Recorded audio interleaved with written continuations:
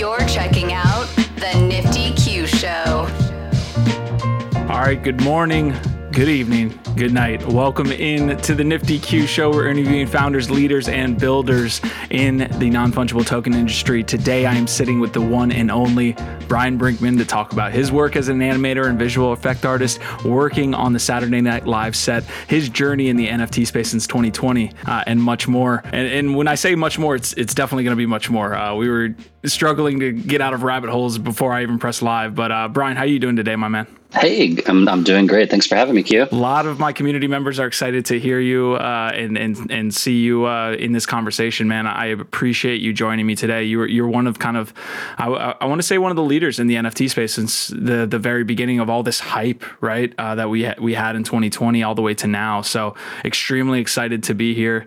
There's probably a conversation that we could have that is more formal and the one that I should as an interviewer take you down, but I'd rather have the one that we're just kind of two NFT enthusiasts getting after it, man. So what are you doing these days in the NFT space, man? How are you doing in general? I'm doing really well.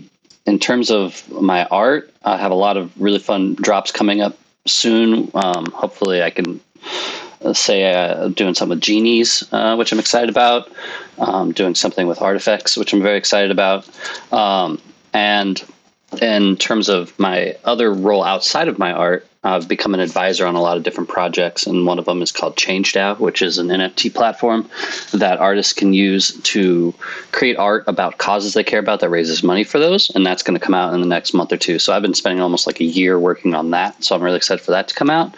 And then a lot of fun things in the works. And then also, I'm a collector and a degen, and I'm always, full-time in the space. Yeah, I was mentioning before we went and I pressed the button for us to go live that like it's hard for me to interview creative sometimes because usually if I have like a project on, it's like super project specific, and I just struggle with that. But then I realized in my research with you, it might be both ways because I came upon your Brinkman post here. I believe it's called content, what was it called? Creative output post. And it's basically a picture of you with like all these little bubbles that show what you do. It's like 30 different bubbles. And that's exactly what I struggle with. So how do you explain what you do, on the day to day and who you are? I should probably update that bubble post. It's even expanded even further.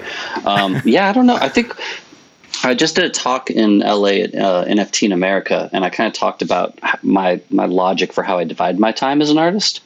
And it's divided into a pie chart of thirds. A third of it is being creative, which is making art, making animations, doing collaborations. And then a third of it is marketing, which is, going on stuff like this and talking about what I do.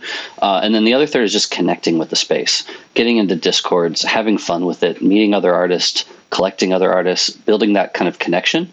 And so when I think about how I spend my time, I wake up in the morning and I probably don't actually start working on art until the afternoon, because the morning I'm just catching up on the NFT space and I'm looking at all these other things. I'm like, what's the big thing of the day? I want to be a part of that. If it it means I have to like mint it, or if it means I have to make a joke on Twitter about it or something, like, that's all part of this ecosystem. And I think that's equally as important as like making art to a large degree, because that's still very much elevating your presence in the space. That's a super interesting take. And for people that have been around for 2 years, that can get, often exhausting. You have a post here that I'm looking at as well. This is on Super Rare. It's actually a piece, and it's called Scroll, and it shows somebody on Twitter kind of going through and trying to keep up with the NFT space. So how do you, within that, where you're kind of like having to be on the pulse every day, how do you, as someone that's been in the NFT space for 2 years,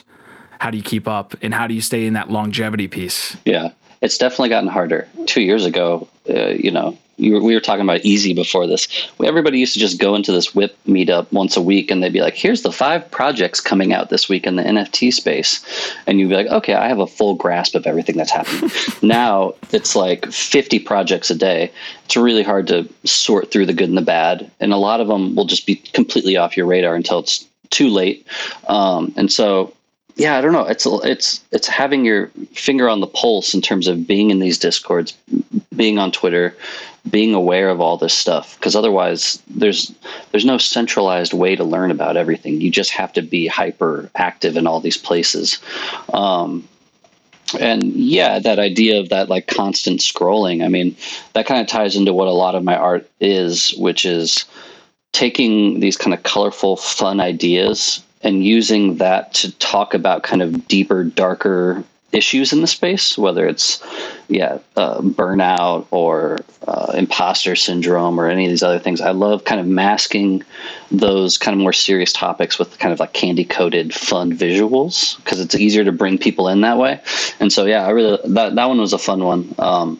But yeah, I mean, I'm constantly scrolling Twitter all the time. It's part of the job. Yeah, and you mentioned the other part of that job is marketing. And again, part of we had so much convo pre-episode that I had to tell us to like stop so that we could have it live. You mentioned that marketing's gotten harder too. Between the time that you started to just be an individual to now working on multiple different projects that are large scale, how has that changed in marketing? Well, I think, as the space has evolved, marketing has become it's kind of mimicked the entertainment world, where 2 years ago I could just I was just making a piece of art, putting on Super Rare, and I'd be like, here's my piece of art. If anybody wants to bid on it, it's available. Now, and I learned that was not the right way to do it, because then most people didn't know about it until it was too late, which we were just kind of talking about. Now it's a whole hype cycle of, I'm going to make something. Say I have a Super Rare piece. Now I have to say, okay, I'm going to have this piece. It's going to come out in a week. And then you go, okay, 2 days later, here's a teaser of it, or, here's the making of it. And then you have to kind of do this whole press junket for each release.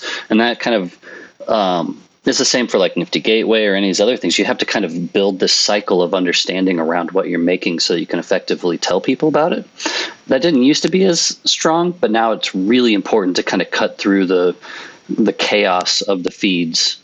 And then in the same way, a lot of what I do now, I'm working with brands or platforms or collaborations, and they have that same system of their own, and you have to kind of work within their marketing systems as well. And so you have to be much more careful. And I think I was telling you before the show, there's like a whole bunch of things I'm working on I just can't even talk about, because they have their own systems I have to work within the marketing of it. Yeah, I want to give a quick shout out to the chat here. Llama's saying keeping up is a big problem here. Have to bend your knee to all those alpha groups. Hash Rhymes is saying announcing announcements. And Easy's in the house saying more bubbles. Guys, thank you for tuning in early today as we just press live here on the Nifty Q show. If you're not able to tune in here, you can always check out the audio podcast there on Spotify, Apple Podcasts, that stuff. So appreciate you guys showing up early. I guess, we skipped a couple steps, which I'm completely fine with, and any rabbit holes, we find. Let's dive deep into them, but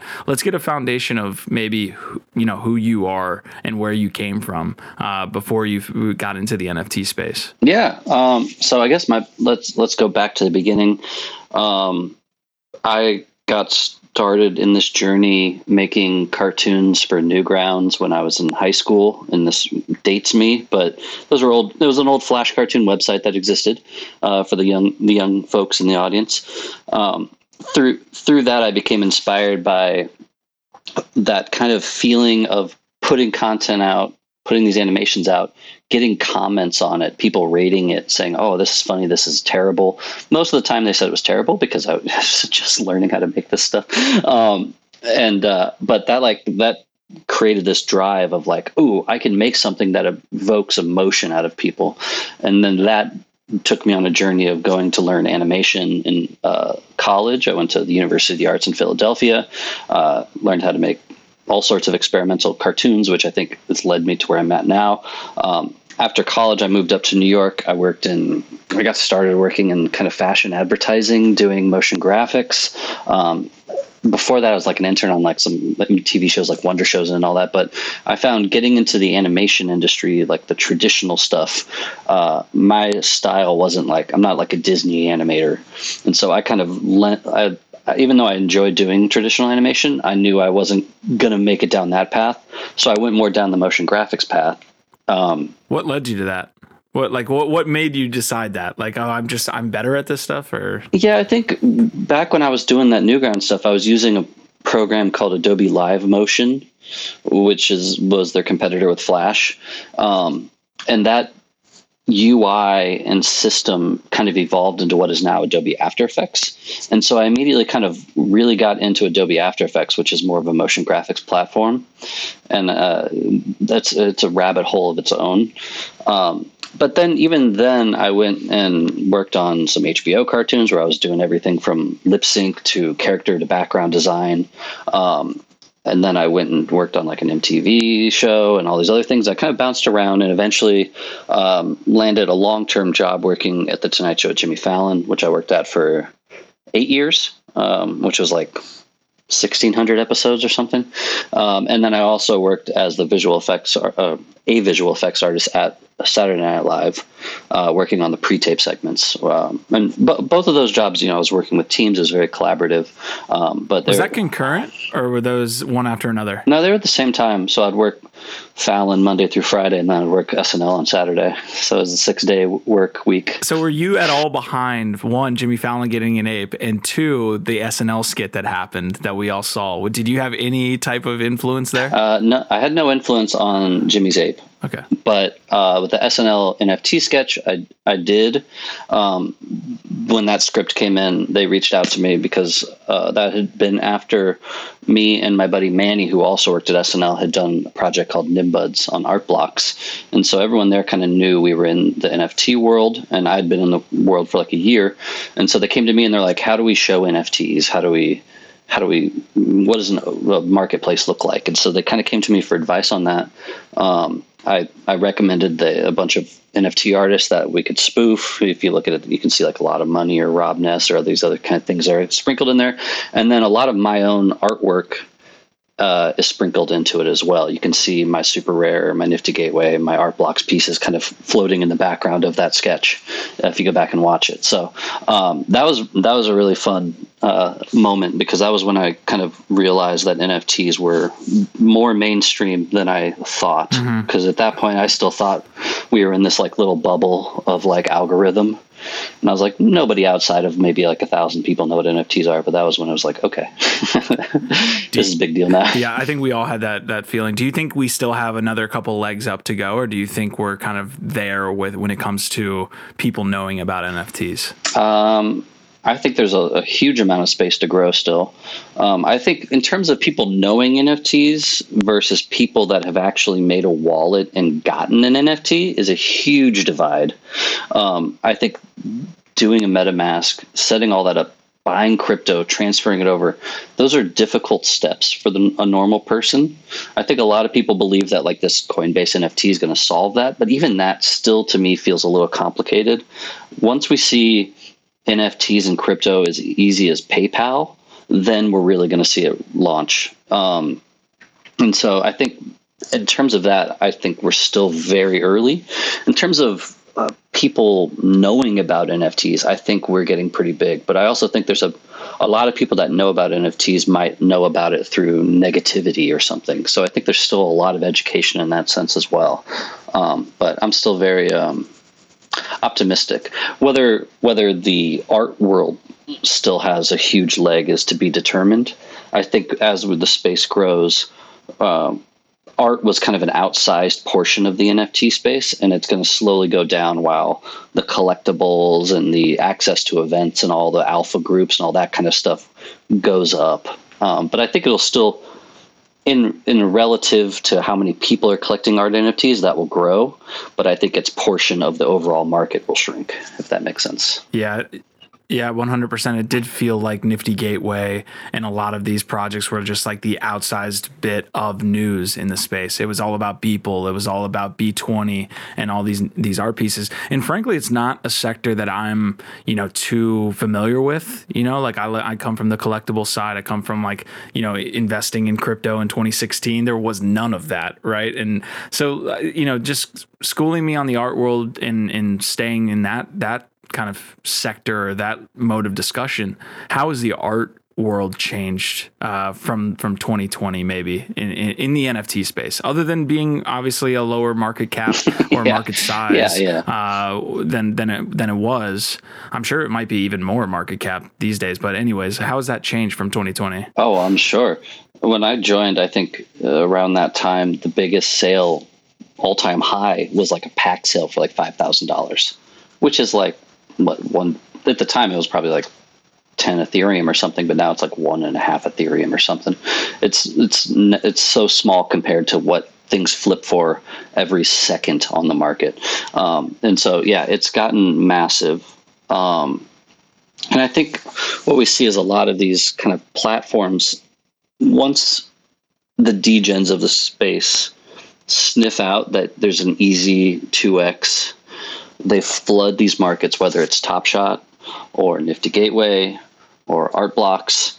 All of those kind of have this gamble aspect that if you win big, and that all of them flood these sites until they dry them out, and then they go on to the next thing. What we're seeing now is I think Nifty Gateway has recovered from that cycle. I don't know if Top Shot has quite recovered, and I think Art Blocks is still on that path, but it has a long-term path to it, so I'm sure it will.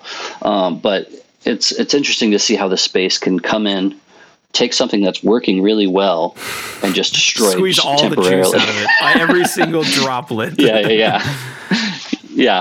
And so I think that's what we're kind of seeing with like when it comes to art. And now we'll see that with artists, whether it's Xcopy, and then everybody comes in and squeezes all the liquidity out of Xcopy they can in that moment. And then that dips, and then people have to come back in. But everyone kind of looks at these quick, get rich quick things. And no one's really looking at the long-term aspect of the arts, which I think is what, to me, I buy a lot of this PFP stuff to make quick flips so that I can invest and buy like one of ones on Super Rare. Because to me, that's like the long-term play. Because if you can invest in these artists, they're going to grow. That sector will grow, but it's a long-term play, and you have to kind of like utilize the gambling aspects of the space to get the money to do the things that aren't going to flip for a couple of years. Yeah, you kind of have to hit it while it's good with a lot of these projects that are just like very hype focused. Yeah, I completely agree with that. Speaking of quick flips, Bored Ape. I mean, who knows about these quick flips and these guys that want to potentially sell apes, right? How are you doing sitting on your ape? I'm having a lot of debates about my ape right now. I'm a big fan of being in the apes. I've had my ape. It turns 1 year old on Sunday, and that's when I kept telling myself I would sell. But I'm curious to see what from that, I'm going to get into this metaverse. I'm curious to see if apes can stake and how that'll work.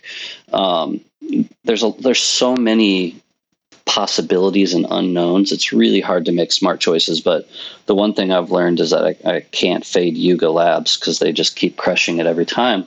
I sold my mutant for like a third of what it's worth now.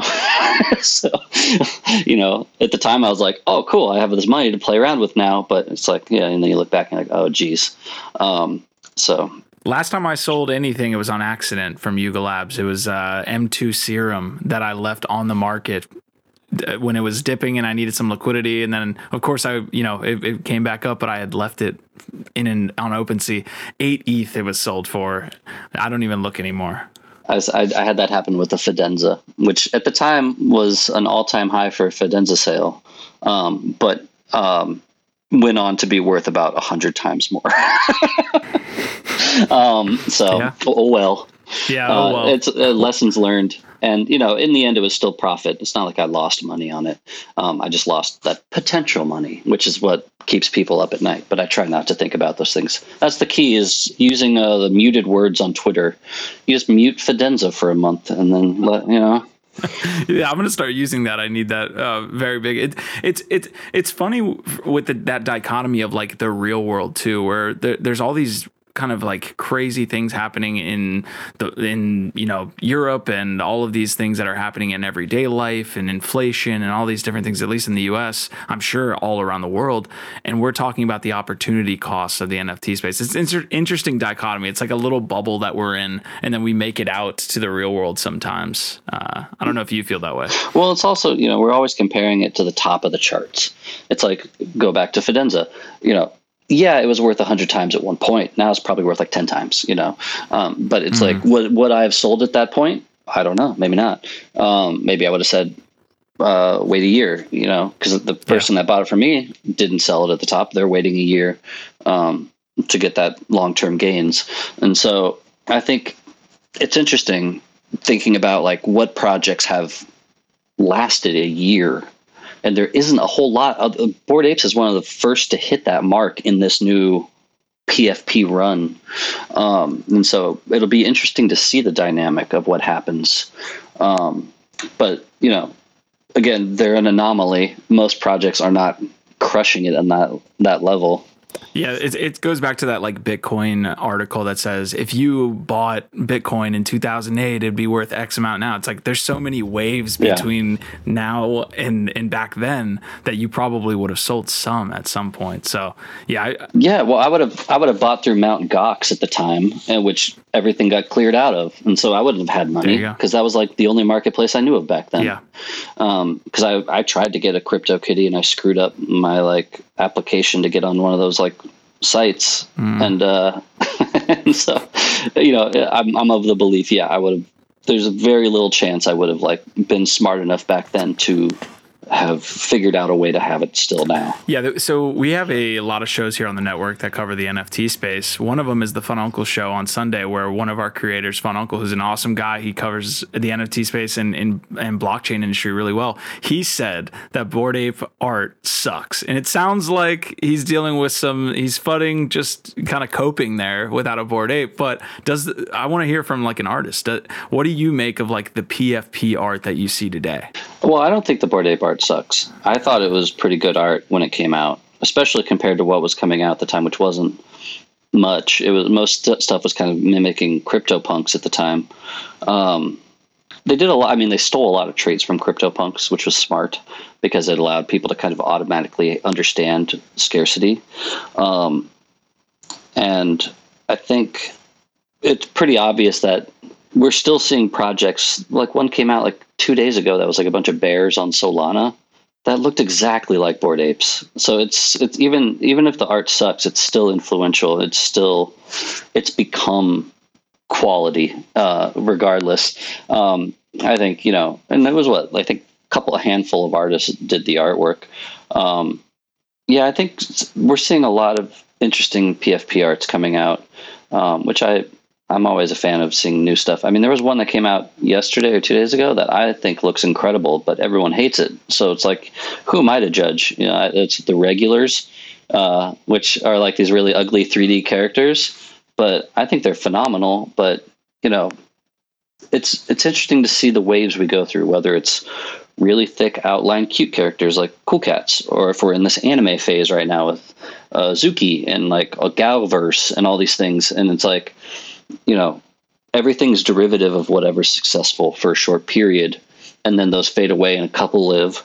And so it's like, what's the next wave going to be? It seems like right now the PFP wave is losing traction to this idea of just selling a card that gives you access to future things that are never really said. But that's getting more into just pure speculation of, if I buy this, I'll get cool stuff. I mean, look at the Moonbirds. They're like, put your Moonbird in here. Yeah, you're going to get stuff. And I'm sure they will, but they don't have to tell anybody what they're getting. They're like, we're going to have this apartment, sim tower kind of thing. But like, no one really knows, and everyone's just speculating on it, which I think is, that's the pure degen side of the space right there. Mm-hmm. Yeah. It's like, yeah. Well, I want to get into like any rabbit holes we can, but I kind of want to keep us on track. And the last thing before we derailed a little bit was, and derail all you want, by the way, was the SNL piece and you kind of working there. How does that play into you like, what did you learn at SNL and as well as Jimmy Fallon, being, that visual artist and that animation artist at those two jobs that is leading to your work now? I would say there's a few things I took away from it that you can see. One is my Twitter feed. You can see there's a lot of humor. I do some Photoshops and stuff like that. That's all directly probably related to my background in making monologue jokes. And then I would say the diversity of styles you see in my artwork in the space is correlated to the diversity of requests and art styles I had to parody or create for these shows. And that kind of ties into when I joined the space, I didn't want to get stuck doing a specific style over and over and over. And so I kind of leaned on picking a color scheme, and that allowed me to jump from like 3D to 2D to neon to whatever. And then it all kind of lived in the same universe. And I think that comes from my background in animation, that experimental animation I learned in college, but then also, working at Fallon and SNL every single day. You go in there and they say, okay, well, we need you to do a Schoolhouse Rock parody animation, and we need that by this afternoon or something, or by tomorrow or something. And so then you go, okay, I'm going to watch those, see if I can learn it, draw that style, learn that. And so it's a lot of like, it's like, we need a Dr. Seuss cover, it's like, how do you illustrate all these different styles? And so those shows made me much more diversified with my palette I could play with. And I see that being a strength with my work in the space. It seems like a lot of artists' work kind of take on like a timeline that's a little bit longer than what SNL wants. When you create a project, today, do you still feel like, I've worked in this timeline for 8-9 years? Do you get stuff done quick, or do you like take your time a little bit more now that you're not under those constraints? It depends. It depends on the idea. Like you were talking about that super rare one with the finger running, that was an idea that came to me, and I made the piece in a few days. With a Nifty Gateway drop, that can take me a few months, because usually with my Nifty Gateway drops, again, I change my style each time. And that takes a lot of trial and error of like trying to push my style and technical skills in a different direction. And so it kind of depends. Each one's its own thing. Sometimes I can knock out a piece of art in an hour, and sometimes it can take a month. So it varies. Yeah, I've got a couple of questions on how to get involved in like your ecosystem and collecting your, projects and things like this and pieces. But before that, the last piece I have on this SNL front, you mentioned that I don't know if you wrote any monologues or anything like that, but give me the best and then the worst kind of set that you were ever involved in at SNL. Like maybe one that completely bombed, that you were just like, holy shit, and then one that did really well. Well, I didn't write any of the monologue jokes. I work with writers. They're the funny people. I just help execute their ideas and make them visually funny. In terms of my favorite things, or one that bombed, you sounded like you had one that was on the tip of your tongue. Well, the ones that bomb don't make it to air, and sometimes they end up on YouTube. But there's some music videos that didn't pan out great. I'm trying to think of some bad ones, but I should have thought of it a little bit more. There was one where it was about a pumpkin patch, and this guy is just trying to have sex with a pumpkin, and it wasn't very funny. But then I think, I don't know, I get a kick out of when they make us go big, like doing a visual, like a parody of a space epic or something, where it's like you can do like spaceships flying in space and you get to kind of play in this like sci-fi visual effects world. I kind of enjoy that kind of stuff because that takes me out of that range, because usually what the pre-tapes are fake commercials, fake music videos, and they all kind of live in that same kind of rap music video world, and you get kind of comfortable working in that. Even before SNL, I was like doing visual effects for rap videos like 10 years ago. So I enjoy things that push me out of that wheelhouse. and kind of forced me to like learn new stuff. And it's also that feels the most like visual effectsy to me, is when you're doing like Star Wars graphics and stuff.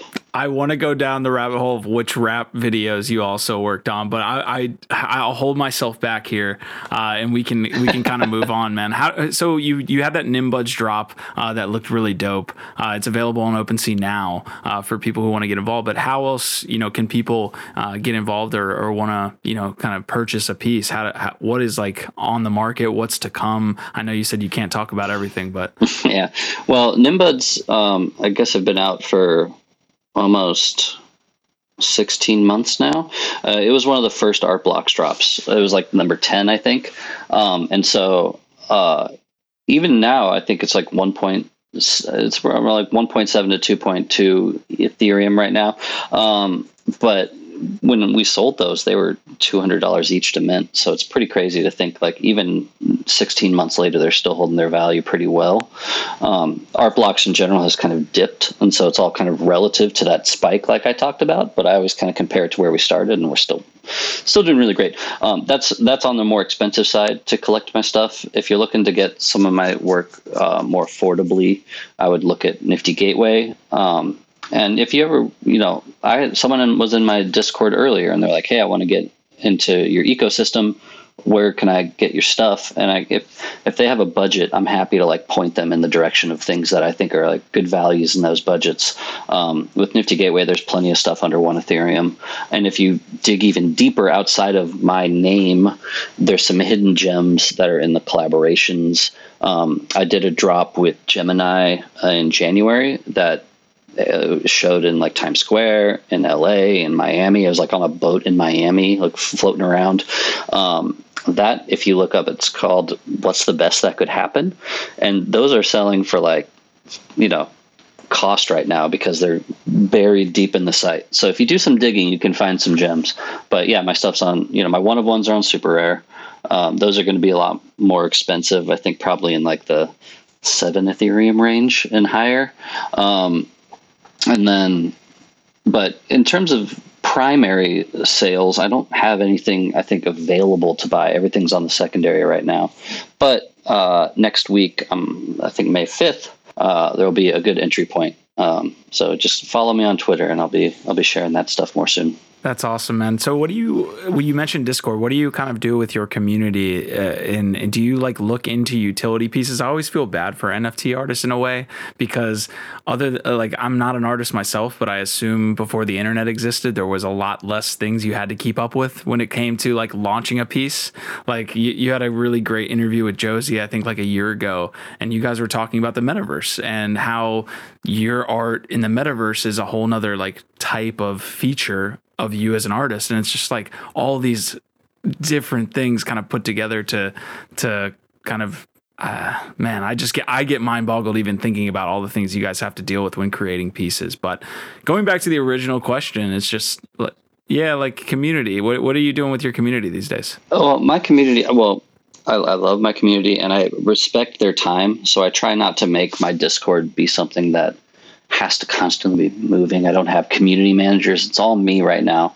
And so it's a very passive, chill Discord, which is like how I need it to be. Otherwise, it becomes way too distracting. But people come in and they say hi. If they're collectors, I give them a role that gets them access to a special collectors area that I show early works, or there's like an alpha section where other collectors can talk about what we're buying and stuff. And so there's that kind of utility. And then I also like to find cool ways to kind of give back to collectors, whether it's airdropping them wearables for Decentraland or upcoming ones as well. And then also like Nimbud holders. I made something called Nim Buttons, which I think I got one here, and they're little buttons of the Nimbuds that you can get, and I'll send them to you with a custom drawing in the mail. And so there's like, I like that kind of stuff where it's surprises versus like promises of roadmaps. Because in the end, it's like the art in my mind, I'm working towards making that art hold value. And so the extra stuff shouldn't necessarily devalue that art. I'm not going to like airdrop a ton of free NFTs that might flood the thing. It's finding fun ways of kind of again, I did that talk in LA, and I kind of talked about like how you divide up your one of ones and your editions and your kind of POAPs and freebies and like marketing stuff. And it's like, as long as you kind of keep everything in these different tiers, they don't devalue you, but they kind of raise your overall community. And so I'm always kind of thinking in that sense. Well, sometimes it feels like in the NFT space, all of those other peripheral things take focus over the actual art piece itself. Mm-hmm. You know, we've generally touched on that with Bored Apes. We've touched on that. You mentioned cards, who visually they're probably not being bought because they look pretty. They're getting bought for everything else. So how do you balance that? I mean, you mentioned how you balance it as an artist, I guess, but it's just kind of jump in there a little bit more. It's like, I feel like all these utility aspects are just overshadowing everything in the gaming sector, in the collectibles sector, in the music sector. It should just, in a way, kind of go back to the original piece itself, shouldn't it? That's the hope. I try to put the art first, but I do think community, and I think community is a huge part of it. When you collect an artist piece, you're joining their collector community. And I think that's a value in itself. I want to mention two comments here in the chat. Theo Voice is saying or Theo Vice is saying we want to know what videos. So I think he was mentioning the rap videos. Can you mention any, like, just a lightning question, any rap videos you were on? One of them was called "Same Damn Time" by the rapper Future. Okay. And then there was one that was CeeLo Green's rap group, but I forget the name of it. I'm going back to that Future one right after this. It's a pretty silly video. And then it's a lot of graphics. Hash Rhymes is saying I miss Josie's interviews, which definitely I do too. I do too. Yeah. But let's get to that metaverse piece. How do you view the metaverse when it comes to your art? You guys were like showing off your candy shop that was in Frankfurt in CryptoVox, so it took me back, man. But yeah. That was my Prinksy land. Yeah. I still am a huge believer that everything we're building right now is assets for the metaverse. And as much as maybe a year ago I thought buying land was the play, now I think the play is building assets for the metaverse, whether it's 3D sculptures or wearables or furniture. I think there's a huge amount of possibility in that, because as soon as Apple puts out AR glasses, we're going to be seeing all this new stuff that we put into our rooms via the AR. And I see NFT art as the art that's going to be on those walls. And I see the sculptures as how we fill the floors. And so I think that still has not fully come to fruition. And so as an artist, I'm trying to get better. My drop next week will be GLB sculptures. That'll be AR ready. I'm still a huge believer that that's going to be the next wave, because in the end, all these metaverses play into this bigger idea of, as collectors, we want to show and tell. We want to say, look at this cool NFT I got. And we want to bring people into our spaces and show our galleries and tell people about why they're important to us.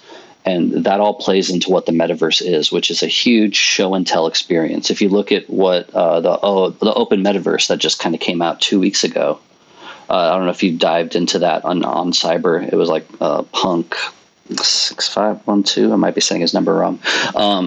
But he built a huge city that are just filled with little galleries of collectors showing and telling their work. And so I think that's to me the blueprint still. Can I give a quick shout out to On Cyber here? They were the ones that originally got me to buy a Bored Ape for the reason that you just mentioned. I went into On Cyber, started hanging up my stuff, and I was like, man, I'm just not cool enough. Like, there's some blank spots here. I want to have a Bored Ape on this wall, and I ended up buying one. This is fairly early on, definitely. So no, I love them. They were really cool. They made a room. They made that like charcoal room. and they were really cool. They used all of my art to show that new space when they advertised it. That was really cool of them. That's really cool. I want to touch on that downtown piece that you mentioned, or that big city piece, because Decentraland in a way felt like that for a little while. Crypto Voxels in a sense does as well, where it's like this larger area that you can go in and visit individual galleries, but you don't have that feel that you're in there with other people. Sometimes it almost feels. I think I was with an individual, getting interviewed yesterday for Galaxy Fight Club. He mentioned Sandbox is kind of like a museum. Like that's what it almost feels like. You're in there, kind of experiencing it yourself. Yeah. No, I outside of maybe the WIP meetups and Crypto Voxels, it's pretty desolate. I feel like Decentraland, I appreciate that Crypto Voxels feels like a downtown where you don't have to walk far to get to the next thing. Decentraland, I feel lost in a valley of nothingness all the time. I think what it needs is these kind of strip mall centers or something that like everyone could go to these moments, which I've seen a few places try that. The 100X district tried to do that. But it's too big, and there's too many people that are just hoarding land and not allowing those environments to build up. And so to me, I feel like that's what's kind of interesting about this new open metaverse thing, is that it's not going to be destroyed by greediness of like, I'm going to buy this crypto voxel plot and just leave it empty and never do anything with it. And so I think there's positivity there with Sandbox. I think Sandbox is a weird middle ground between a metaverse and video game. And I think it's also going to be really, I'm very excited to walk around, because I feel like you're going to walk around and it's just going to be all these Snoop Dogs everywhere. Because like they sold like a huge amount of Snoop Dogg skins. And that's like so I feel like everyone's just going to be weird Snoop Dogs, which I think is very funny. But yeah, I also feel like Sandbox is also going to be too big, too empty, with people that are just buying plots and not doing anything with them. And they're definitely like attacking the gaming sector more. I think you mentioned it really well, where it was just kind of it's a Minecraft with a video game aspect there as well. So I feel that. Let's touch on the Sotheby's and Christie's piece, man. Like what was that process like of having your art in that environment? Yeah, well, they're all interesting in that none of them I was in Sotheby's twice and Christie's once, and all of them were secondary sales. So 2 of them were Art Blocks lots, and so it was a part of this bigger Art Blocks sale. And then one of them was my Genesis Super Rare 1 of 1 that resold at Sotheby's and went from Jimmy.eth, who was the original buyer, to Pranksy, which are both wonderful friends. And so that was cool, because that was that one felt like it was my art versus being a part of a bigger lot. But I think all of them have their ups and downs. A lot of collectors don't care for the old auction houses, and so a lot of people consider selling those at those places to be a bit of a discount on the price. But to me, I'm a believer that, as a resume, it's really cool to say that you were in those places. And my grandma knows what Sotheby's is, and she doesn't know what Nifty Gateway is. So it's cool to the people that aren't necessarily buying the work, but it gives you this validity outside of the space in a cool way. True. And really, like, that's 99% of the rest of the world doesn't know what Nifty Gateway is. So definitely a pragmatic approach. I appreciated being both of that. The Christie's one was a little weird because the reserve wasn't met, even though it had a massive bid. It was like coming right off the top of that Art Blocks peak, and it was kind of on the downswing of it. And so it didn't, I think it had like a bid of like over like 1.5 million and didn't hit the reserve. And so everyone was kind of like, what? But what do you do in that scenario? I'm just not familiar with the art world at all. What happens when it's not the reserve? I think the collector pulled it and then sold pieces piecemeal outside of, like, on the regular market, on the open sea and stuff. I think he just decided, the discount of selling it in bulk didn't didn't make it worth it. So it was kind of funky. It didn't that one, but it was still cool to see the work displayed at Christie's, because Christie's is literally across the street from SNL and Fallon. So I used to walk in there before work all the time to look at the art. So it was a cool experience to be a part of. Yeah, I was actually there for NFT NYC, and I'm not going to NYC that often, so it was a cool experience for me. It wasn't like I can just walk across the street. It was just an amazing experience to have. Beeple's artwork there was that rotating, animation. That was really cool. Mm-hmm. Yeah, Human One. Really cool for the space. I thought it was even individuals who probably had no idea what an NFT were walking in there like, holy crap, what is happening here? It was a cool piece. And let me just put this on record, though. I feel like Beeple is like a tourist in this space in a way. Like, he doesn't want to be a resident of the Web3 space, and like has been super vocal. He works in the shadows about it. I don't know if I agree with that. I think, look at 10K TF, or the thing he did with Time Magazine. I think he's just working in the shadows and building something bigger than himself to a degree. So I think he's definitely, he's all in on Web3. It's just a matter of he's playing on a different level than everybody else because he made $100 million and he doesn't have to be, he's on Elon Musk level, he doesn't have to be on the weeds. And so I agree that, like, I think he might have there's a few, I have some theories that maybe he's has a burner account that he's collecting with, but I think he's understandably worried about people judging his collecting, Yeah. No, I totally understand that. I guess from my perspective, it felt like at one point he was the face of the NFT industry for the broader, market. I mean, he was on, all these news articles and everything like that. Yeah. He went on Fallon to promote it. Yeah. Exactly. And it feels like he's not. That was huge. It was. And it was a great moment in time. But for him to then kind of be working from the shadows now, it feels kind of weird for someone that was the face to now not continue to be the face. But I totally understand working from the shadows too. I was at NFTLA and I saw him at like 5 different events. So he's definitely he's still in the mix. I don't think he's abandoned it in any way. I think he's just much more protective of himself. So Brinkman's got your back here on the NFTYQ show. So we'll move on here. I appreciate those insights too, because I don't have them, right? From everything that's happening in the space, I can't keep up with what Beeple's doing. I just see what I see. Yeah. The 10K TF's doing really well from what I've seen. So I think that was, I don't know how involved he is with it, but it was a smart play on his part. What did he do with 10K TF? I think he's like one of the main people behind it, but basically creating wearables that'll work with, I don't know if they've said it yet, but it seems like it'll work with this new Yuga Labs metaverse. It does seem that way, doesn't it? Now that you say that out loud, that seems like the wearables for the other side is going to be the play. Wow. Okay, I put that on. We need to exit out of here because I need to go buy some 10K TF. I want to get on this last piece, and I also want to bring it to the community as well. The chat is there. If you guys have any questions for Bryan, definitely drop them before I let him go.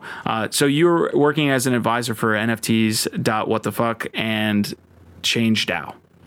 Tell me a little bit about both projects. Really like, obviously being a content creator myself, I love that you're working with NFTs.WTF. So tell me a little bit about that and then what you're doing with ChangeDAO. I got involved with them very early. I was part of their DAO, and then they voted me to be one of their advisors. And how I see them is an NFT news site that kind of rivals like kind of the Vice mentality, not necessarily talking about big sales every day, but talking about deeper articles into the space, which I appreciate because as we've seen the space grow, we see a whole lot of garbage articles coming out of like Kotaku and all these other places that kind of are they're not Those good. Are so bad. And so when given that opportunity to kind of have a say in how the space is talked about, I got very excited about that. And then with ChangeDAO, as an artist, I've done a lot of charity drops, and what doesn't really get talked about in the space is if, say, I raise $100,000 for a cause by selling NFTs and I send that to them, I'm still on the hook to pay the income tax on it.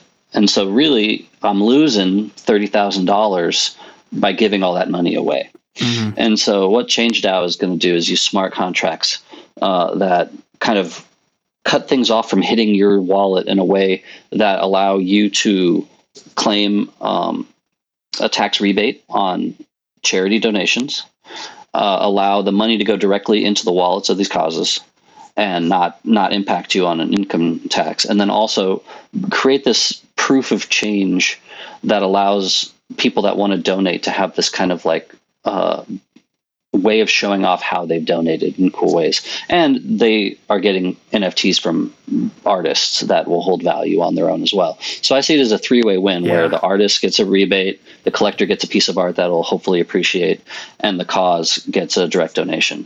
And so that's been really fun to kind of build. It's been a huge headache in terms of the logistics of it, but I think we've sorted it all out and we're getting very close. I feel like the hardest part about that in crypto is like the cross jurisdiction stuff. Like everything isn't in the US, but somehow has to be involved in the legality system of the US. How do you guys or how does ChangeDAO kind of like make that happen? Well, I think the part of it is whether you're paying with Ethereum or DAI, it's all pegged to a specific dollar amount. So it's like the dollar amounts first. And I think, the jurisdictions of that kind of stuff. The only thing we had to be careful about is not allowing certain countries that are on like the no list from participating. But I think it's okay on a global scale to do a lot of this stuff. In terms of, causes, they have to be like 501c3s and stuff like that kind of fall into legal jurisdictions for donations. So thankfully there's lawyers that know a lot more about that stuff than me, and I kind of just give my advice on how it should work best for artists. And I get to be a bit of a spokesperson for them, which is fun too. I mean, that's an amazing piece that you just dropped. I definitely want to check out ChangeDAO. I think there's three positives to donating when you get none of that if you go through the regular system. So that's a really cool way. Yeah, I mean, not to disparage people from doing charitable drops. I think they're still great, but just be aware that you might have to pay some taxes on that. I think this past month we're going to see a lot more artists that come out of this recent wave understanding taxes more. That's one of the benefits I had of being in the space 2 years ago, is that I've already been through a season of this. But I think a lot of people are probably much more aware now. Well, I deferred to October just to have some time to figure it out a little bit more. To be fair, I did too. My accountant almost ghosted on me and I had a heart attack, but he came back through the woodworks and was like, we extended it. So I don't even know. It's weird to be in a position where you don't really know how much money you have. Yeah, no, I totally get it. I mean, crypto and the tax system and it's just a muddle. It's just an absolute muddle. So I don't even want to get really into that combo. So we're all going to move to Miami soon and not have to worry about taxes. It's utopia. Here we go. Speaking of, no, let's not go there. I was going to say, speaking of utopia, how about other side? But we will end the interview here soon. I want to get your take on just a couple of the other NFT happenings in the space. Namely the other side metaverse there, but also like codas and things like that. What you're collecting as an artist, and all these different things. So, well, I hope I get a coda in my metaverse land. You were talking about your friend earlier that didn't like the apes art. I think the coda is a way for people that might not connect with that to find another thing to connect with. In the same way that we saw, Azuki's beans. I don't connect with Azuki art because I'm not big on anime, which I respect anime, but I'm not like deep in the lore of it. But the beans are really cute and fun and easy to market and make toys out of and plushes and all this other stuff. And that's so smart. And I think that's what Coda is going to be for the Bored Apes, where they can be kind of, a much more marketable move. And I think we're going to start to see, because the Bored Apes dogs are not. Yeah. They're kind of stupid looking. That was done, I feel like, at a point when they were at a whole nother like level of where they are now. You know what I mean? Like they would never relaunch the dogs in the way that they did, but it just wasn't. Bored Apes weren't Bored Apes when they were launched back in the day, like a year ago at this point, probably. And so I think I love that the other side is kind of becoming this all-encompassing metaverse, and it's going to be fun to see it. To me, it's going to be like when Coinbase NFT would be like, here's our new partner, and everything would have these mini pumps. It's going to be like that all the time with other side, where it's like, we're bringing on this project that's now going to be playable in the world, and then it'll pump and stuff. And so I think they're in this position where they have a huge level of taste making. And so every project's going to want to be in that world, because I also think if it's successful, I don't know. I think Tropo said it's going to be World of Warcraft, which I think is kind of brilliant. But if it's successful, it's going to destroy all the existing metaverses in my mind. Like all of them are. I was talking to Yatsu about this because I had him on the podcast. He's from Animoca Brands, of course, and I was like, you guys are investors in Sandbox. The other side feels like it's going to kill the Sandbox. How does this all work? And of course, he gave like the answer that he needed to give, which is the pie is big enough for everyone as we onboard all these new users. But it does feel like if other side is successful, that it's going to hurt a lot of these other projects, and already kind of has, to be honest. Yeah. Well, the Sandbox, other side, it's up to them to make the game. With Sandbox, they're putting the responsibility on all of these PFP projects that we're going to put part of our roadmap is building a sandbox land, and then that puts the responsibility on them, which is kind of smart. Yeah. I mean, we were having that Sandbox discussion too, because basically Sandbox, all they have to do is press retweet at this point, because it's literally just marketing for their entire platform. They don't have to do much. They were really smart. I don't know how they did it, but I feel like from last summer through fall, every PFP project that dropped said part of our money is going to go into buying a plot in Sandbox. And that was really smart marketing. And I don't know how involved they were, or if it was just people repeating what other projects were doing, but it made their value just shoot up. And no one was really talking about Decentraland. No one was really talking about CryptoVoxels. Everyone was talking about Sandbox. But Sandbox still isn't even out yet. And if Yuga Labs can put out this new one before Sandbox goes public, they're in a huge amount of trouble. Yeah. One I've always felt like that has been like at the heart of the NFT community, all these Web3 values, of course, is CryptoVoxels. I would love to see CryptoVoxels take the next step. I just don't see it in the foreseeable future. I love it, but it's a small team. I'll be honest. I'm looking at land all the time in there, just because I don't like to destroy anything I've built in there, because to me it feels a part of the historical world. It's like destroying a building in downtown Manhattan. Like that's a part of the history of this city, you know? And so everything I build in CryptoVoxels is like becomes a moment of time in my mind. And so like when I built that candy shop, I built it to be a candy shop in this world that and even the postcard has this like antique vibe to it, because I was thinking because I think I was looking at like a lot of money stuff and all that. I'm like, oh, we are building what will become historical landmarks in this metaverse. And so I still think when I look at CryptoVoxels, I would much rather buy a piece of land and build something fun in there, because one, it's really easy to build. Two, it's mobile friendly. And it's also way cheaper than all the other metaverses. It's a steal. And you can make something on par with On Cyber, where you have full control over building a gallery in that sense. With the exception of maybe like GLB files don't load in very well yet. But I'm still a big fan, even though I can see that it's struggling to gain momentum. Yeah, I commend your time management skills, because along with like all the projects that you're building, you've been able to stay up on the space. Like my job is to stay up on the space in a way, and so is yours, of course. But literally, I have to directly, be, talking about it all the time. But to be, this caught up on the space is very, very commendable. What PFPs are you looking at now? Like what communities are you looking at that are doing this well, and have a good roadmap, or whatever you value as a PFP project? What are you looking at? Let's see. What have I bought recently? I got the new V-Friend. I think, Gary's staked his reputation on it, so it's a pretty safe bet. I liked that 8-bit me project that kind of pumped for a moment. I liked that they have traits that have perks that you can unlock. And so it's like, I bought one that has like a money bag perk. I don't know what it's going to get me, but somewhere down the line, I'm going to get some sort of money bag perk. I think that's a really fun idea. PFP projects, Akuverse, they had a heartbreaking launch where they lost all of their profits. But I think Micah, I've been a fan of his for like 2 years now.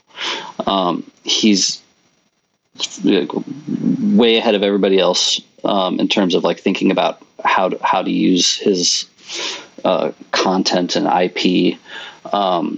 His async piece was groundbreaking. His Nifty pieces are groundbreaking. And then with this project, not a lot of people are talking about it, but all the characters are built in the Unreal Engine, which makes them very compatible with everything that'll come next. And so I think that's a pretty smart buy right now. There's an impressive history of projects that have had like botched launches in a way, and I quote unquote botched launches that actually go on to do super well. Yeah. So that's a trend in the space that I'm noticing. Yeah. Well, you mentioned Josie earlier. I think cyber brokers are awesome. Yeah. The tech behind it is insane, and the team is also like top S tier. I can't imagine that would fail because everyone involved is incredible. In my mind, no projects can really fail unless people give up. And when it's an artist behind a project, they're never going to give up because it's their art, it's their life, it's their reputation. I'm always going to buy in to projects that are artist forward, whether it's Vinny Hagar's Letters or Peaceful Groupies from Jan Frula, Gremlins, Cryptodes. Like these are staking the reputation of these artists that I respect. And so in my mind, even if they're down, they're going to continue to build throughout whatever lulls long term. Very well said. Very well said. So I'm not going to kind of add on to anything there. I'll let that be the last piece. Thank you guys so much for showing up here today on the Nifty Q Show. We will be back next week, Wednesday. We do these every Wednesday and Thursdays around 2 p.m. Bryan, tell me anything else you want to tell me on getting involved in what you've got going on, or any last pieces of advice or any last thoughts before we close out, man. Follow me on Twitter. Feel free to join my Discord. Thank you for having me. And I think, I got a lot of drops coming up that I'll start sharing about in probably next week. But it's going to be a busy summer. There's a lot of fun announcements I'm excited to share. Yeah, Bryan was super excited to share these, like probably right now, but he needs to get permission from the marketing teams first. Awesome. I don't want to spoil. Of course, man. But I really appreciate you having me on. This was a fun conversation. As much as I don't mind talking about my history, I much prefer just to talk about the space and have fun. Yeah, because like you said, we're deep in this. This is my hobby is my life, and I love it. This is one last personal question, and I feel the exact same way when it comes to just like sitting down and talking with you about the industry and where we've come in the last couple of years. I always try to like leave it back into the conversation because I feel like people are here and want to hear about you and all these things. But like, have you seen, like, now that it's been about 2 years, people that have been around since then, do you feel like they're getting kind of, I don't want to say strung out, but do you see like what's the word I'm trying to look for here? Like, do you see a little bit of burnout on your side from people in the space? 100%. You see that? 100%. Yeah, definitely. Especially the artists that were here before the hype, because we've all had to endure the craziness, and it hits you it hits your mental health in a dangerous way. When the money gets so big and the expectations get so big, it's really hard to stay focused. My last Nifty Gateway drop in January was, or I guess February. It was, if you look at it, it's all over the place, crazy chaos, because I was going through that post Art Basel mode where I had like some deaths in the family, and I was just like, really struggling to find that creativity, that burnout hits real hard. And so I think thankfully the artist community is very supportive, is very understanding, and will give you advice on how to disconnect. I have probably not taken a lot of that advice yet, but I think it's definitely, every artist I've talked to has said, "Oh man, I'm so burned out." So I think it's just a part of it. But I think once this bear market comes, we'll all get to have a sigh of relief. Yeah, bear market. Yeah, definitely, man. I need you here for the long haul.